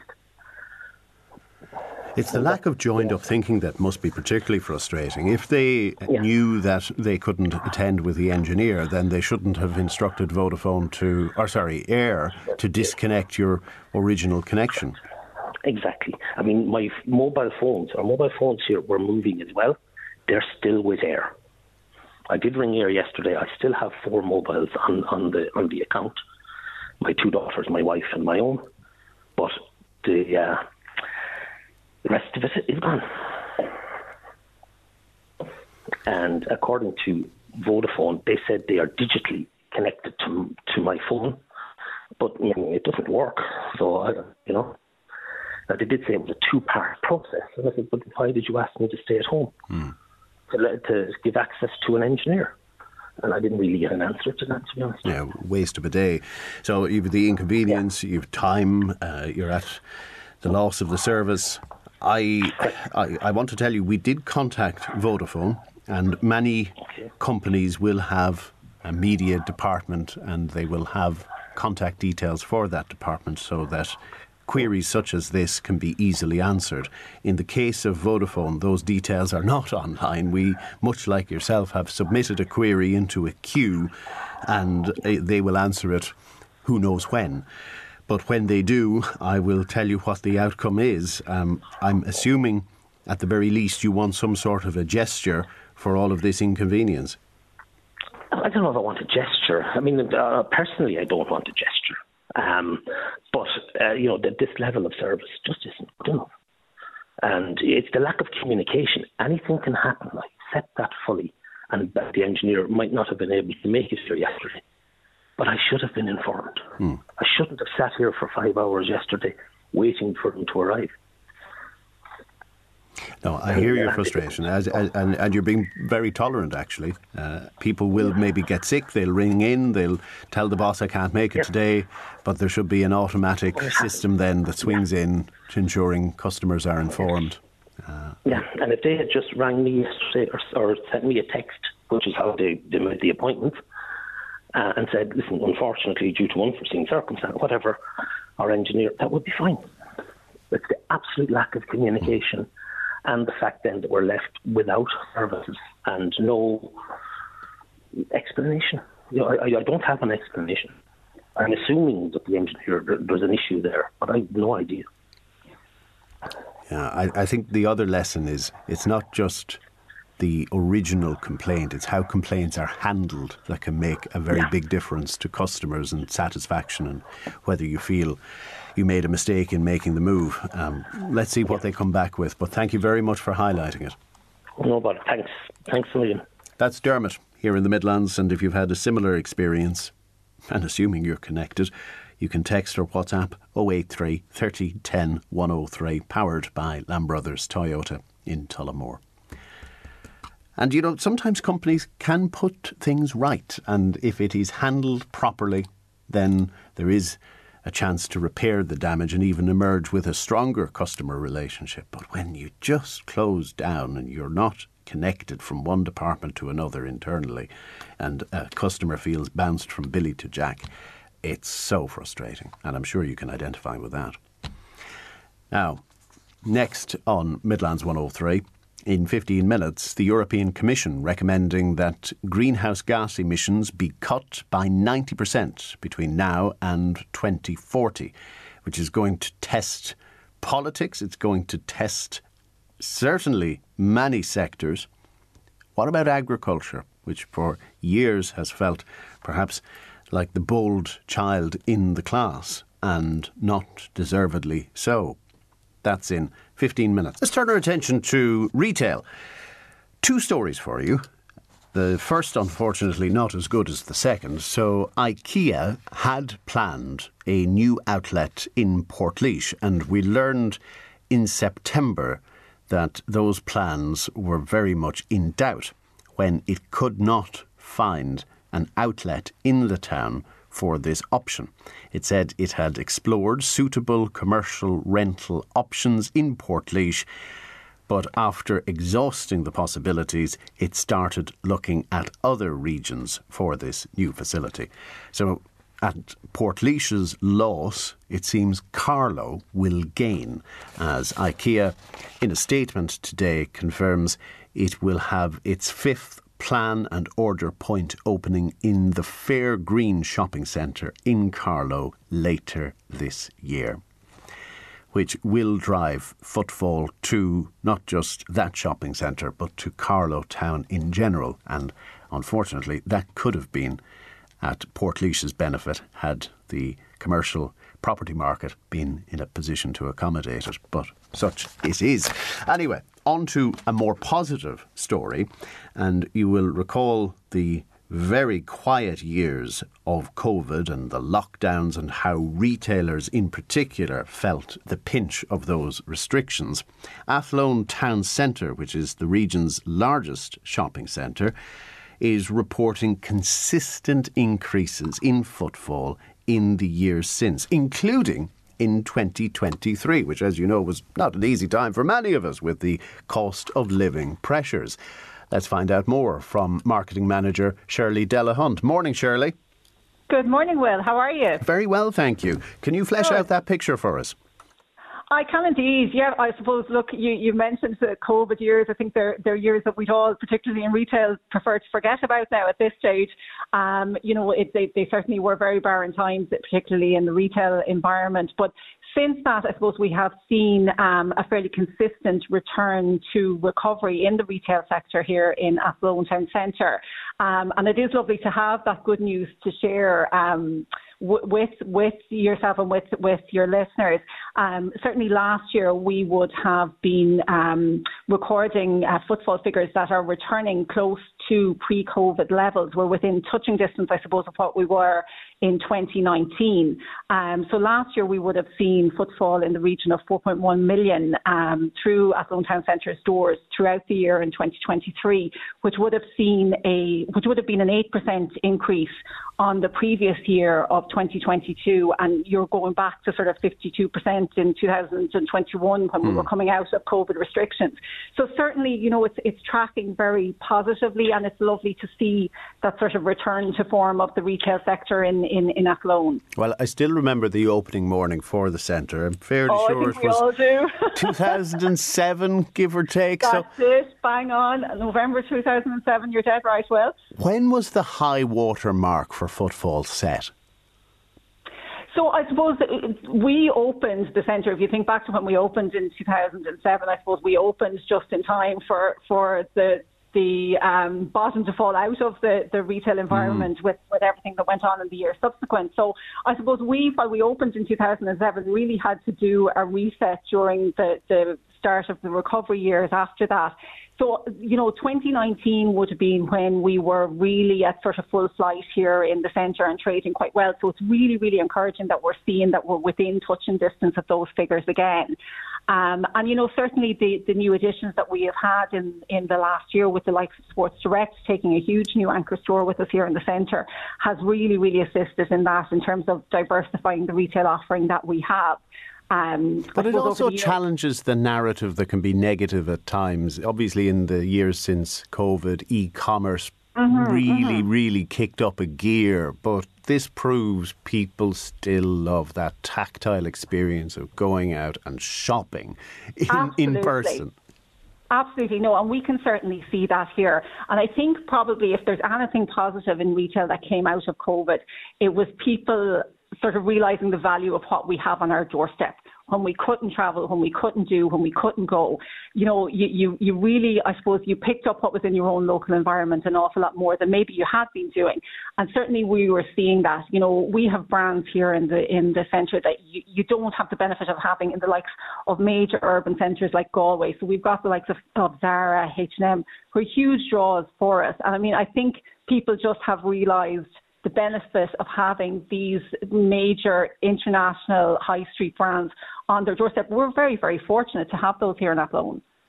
But you always have to keep evolving, and your competition will never stand still either. There are lots of great shopping centres around the Midlands. So what are you adding in the time ahead to make sure you don't lose that edge?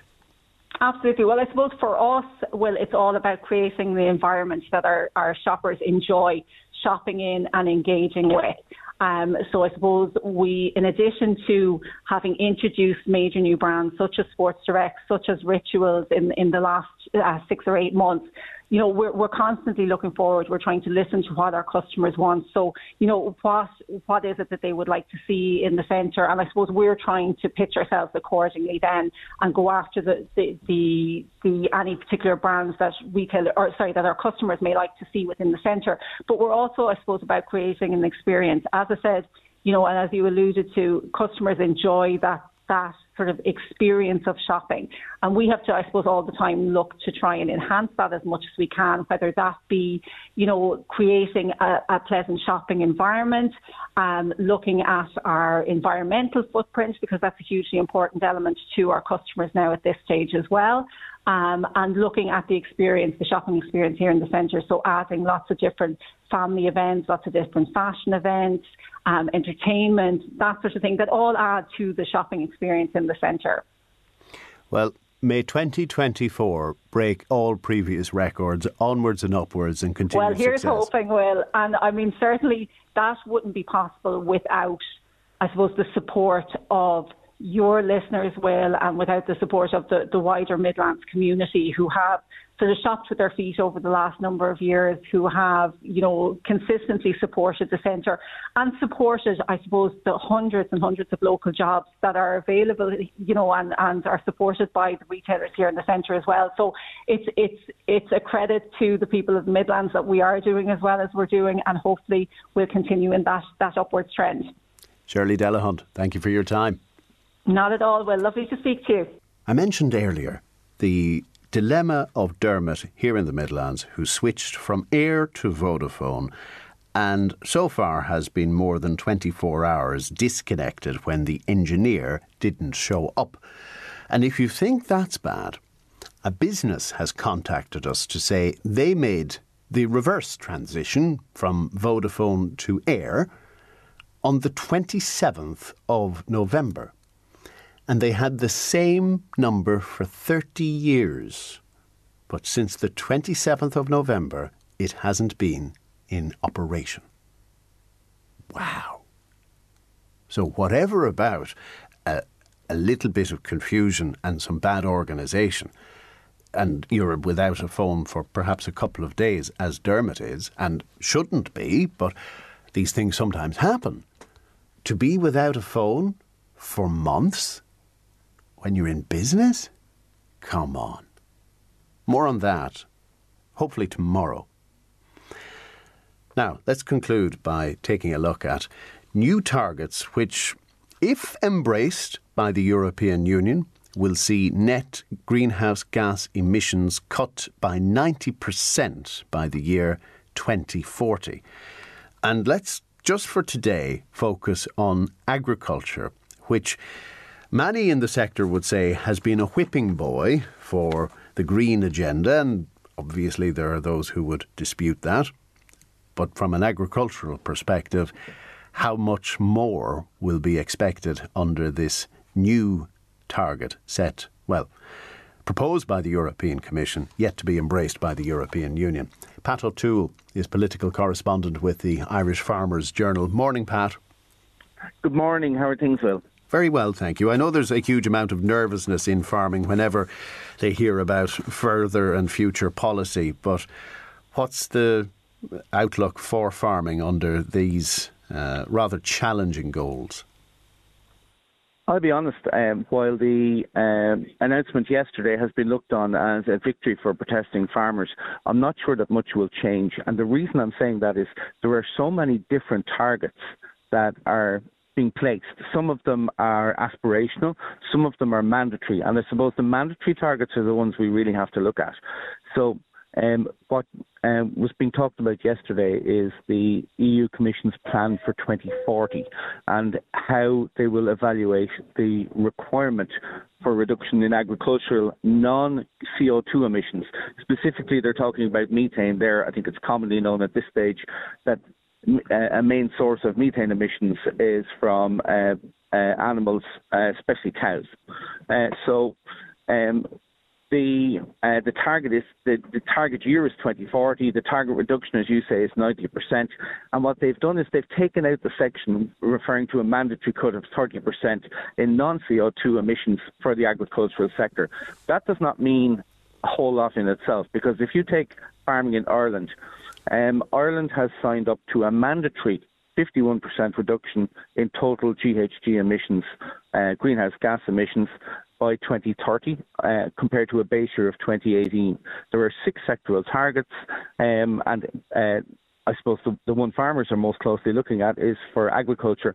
There is a mandatory 25% reduction required on farming in 2030 compared to 2018, and under the Climate Action Plan, this is legally binding, and farmers are working towards that on a daily, weekly, monthly, yearly basis. So these 2040 targets are outside of that, and furthermore, included in the Climate Action Plan is the acknowledgement that the 2030 targets are only intermediary. The targets we are working towards is zero emissions by 2050. And again, this 2040 plan that they're talking about in Brussels is an intermediate target towards that goal. So zero emissions is extremely ambitious. Frankly, we don't have the technology to look after ourselves on this planet. Humanity can't manage at zero emissions. We're going to have to change how we live to do that. But that is a target that's in place. And the 2040 target, while being looked at as a victory for farmers, especially in tandem with another announcement that was made by the Commission yesterday around pesticide usage, actually will make no discernible difference to Irish farmers on a day-to-day basis.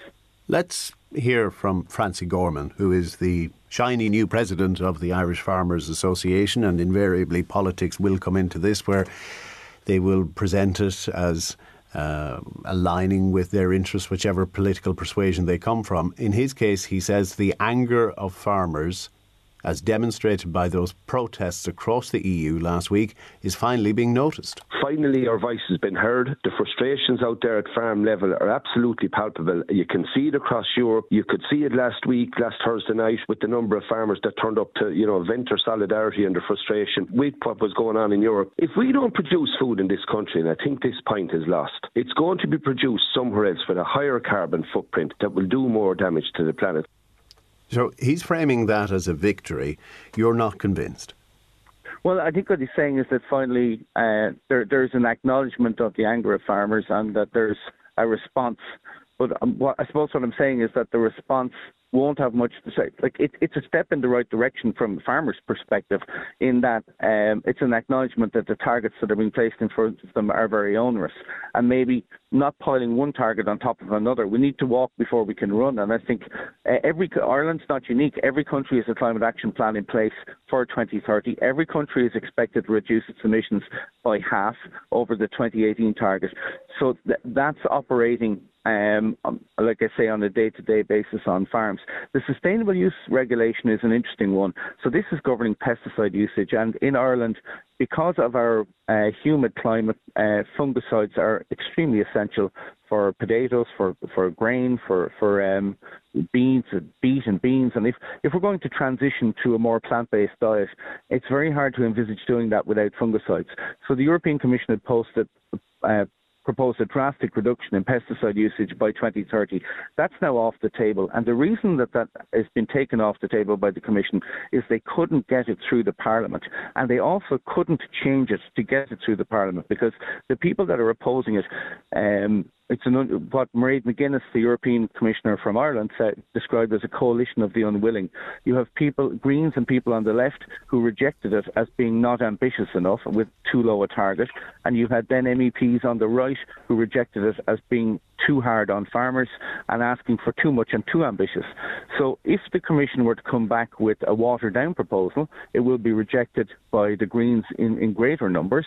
And if they come back with a beefed-up proposal, it will be rejected by the right and the centre. So they can't win. So they've withdrawn it, partly because of an acknowledgement that farmers are angry and see this as another impingement on their viability, but also because politically they cannot get it through, and it's been kicked down the road past the elections in June to the next Parliament and the next Commission. That was going to be my question, whether it was the incoming MEPs who will be elected in June who will make this decision, or will it be the outgoing Parliament which will not necessarily be re-elected. It's the former. It absolutely is. And polling done last week all across the European Union would suggest we will get a more fractured, more disjointed Parliament next time around. For most of Ireland's 50 years in the European Union, there's been a sort of a duopoly with the European People's Party, which Ursula von der Leyen is a member of and Fine Gael are members of, which is slightly right of centre. They call themselves Christian Democrats, and the Socialists, who the Labour Party would have been in. Between them, they've held a majority of the Parliament, and a significant working majority. So once they came to an agreement on something, they got it through the Parliament. That no longer is the case. We have a very fractured Parliament, and even when the EPP and the Socialists agree on something, it can be voted down. So it's quite difficult now. The parliamentary agenda and this multi-party system that we have with 7 different political groupings representing 28 member states, remember, ranging from Ireland up to the Baltic states like Latvia and Lithuania and down to Greece. It's a very diverse European Union, very diverse political aims and a very diverse parliament. So it's only going to get harder for the Commission to get its proposals through. And I suppose the final point on that is that the new Commission will be selected by the governments of the day. And we have an awful lot of national elections coming up this year, so we could have a very radically different Commission selected by a very different group of Irish governments come the end of the year. Yes, but the national elections tend to focus on the domestic issues. The European elections, certainly here in Ireland, we've tended to engage less with them. Turnout tends to be lower. But is it conceivable that the climate economy and the impact of these emissions targets, that could well be a point of debate, a point of contention as June approaches, that politicians will be obliged to take positions by the electorate in a way that perhaps they wouldn't have had before? Yes, I think so. I think, like we saw, the Greens' early electoral breakthroughs were in European elections. And you see a younger vote and a more progressive vote typically in European elections than we do in national elections. So that's one aspect. The other aspect is that farmers will be out in force. Every potential MEP, every candidate will be brought before the farm organisations at public hustings and asked for their position on the various policy issues. So you're right, it will be. But we're also seeing these issues now play out in national elections. We saw the Dutch election, the Italian election and the Polish elections in the last 12 months, where those issues were front and centre. What was interesting, Poland had a right-wing government, has shifted to the left. The Dutch and the Italians had left-wing governments and shifted sharply to the right. So what we're seeing in many countries across Europe is the government of the day being turfed out. It's very volatile. It really is. People are not comfortable with where we are. They're very unsettled. Farmers too. I mean, farmers don't deny climate change in the main. Farmers accept the reality of climate change. They're living with it every day on their farms. The vastly changed weather patterns have made farming different and more difficult in many cases. So it's not that they're climate change deniers, but what they're saying is they should not be asked to carry an unfair burden. And we must remember, as a European Union, that food production is a core function of society, along with environmental enhancement and climate mitigation. Well, indeed, we've only looked at the agricultural perspective today. Transport, industry, energy, the list will go on as to how different sectors will be affected and whether they feel they're taking on a fair or an unfair burden, and that may well frame the narrative coming into these elections. Pat, thank you very much for taking our call this morning. You're very welcome, Will. Pat O'Toole is political correspondent with the Irish Farmers Journal, where you can read more on that European Commission proposal. Hilda says, Will, zero emissions, also known as zero emissions here, while we ignore the emissions we directly cause elsewhere. I suppose electric cars being maybe the classic example of that, where you measure only at the tailpipe, not necessarily where the power comes from, not necessarily the cobalt or the lithium ion that is mined elsewhere in the world. We have a system of carbon accounting which isn't perfect. Is there a better way? That's the real challenge. Now, lots of messages of love for Pat, who was with us earlier, Pat Kelly and his cancer battle, and Christine and Lee are wishing you all the best, Pat. We also had a message from your dad, from Fossey, who wishes you every success and strength in the time ahead, and a lot of people echoing those comments, and we want to fully get behind the fundraiser, and you're just searching for Pat Kelly on iDonate if you wish to make a contribution. Brenda says he was a pure inspiration to listen to, and hello as well to Pat and Sinead from Carroll in Pulla. Those are just some of the messages coming to hand at the moment. That's where we leave it today. Thank you, Sinead, for putting it all together, and thank you for keeping me company over the last 3 hours. We'll be back tomorrow morning, God willing, from 9.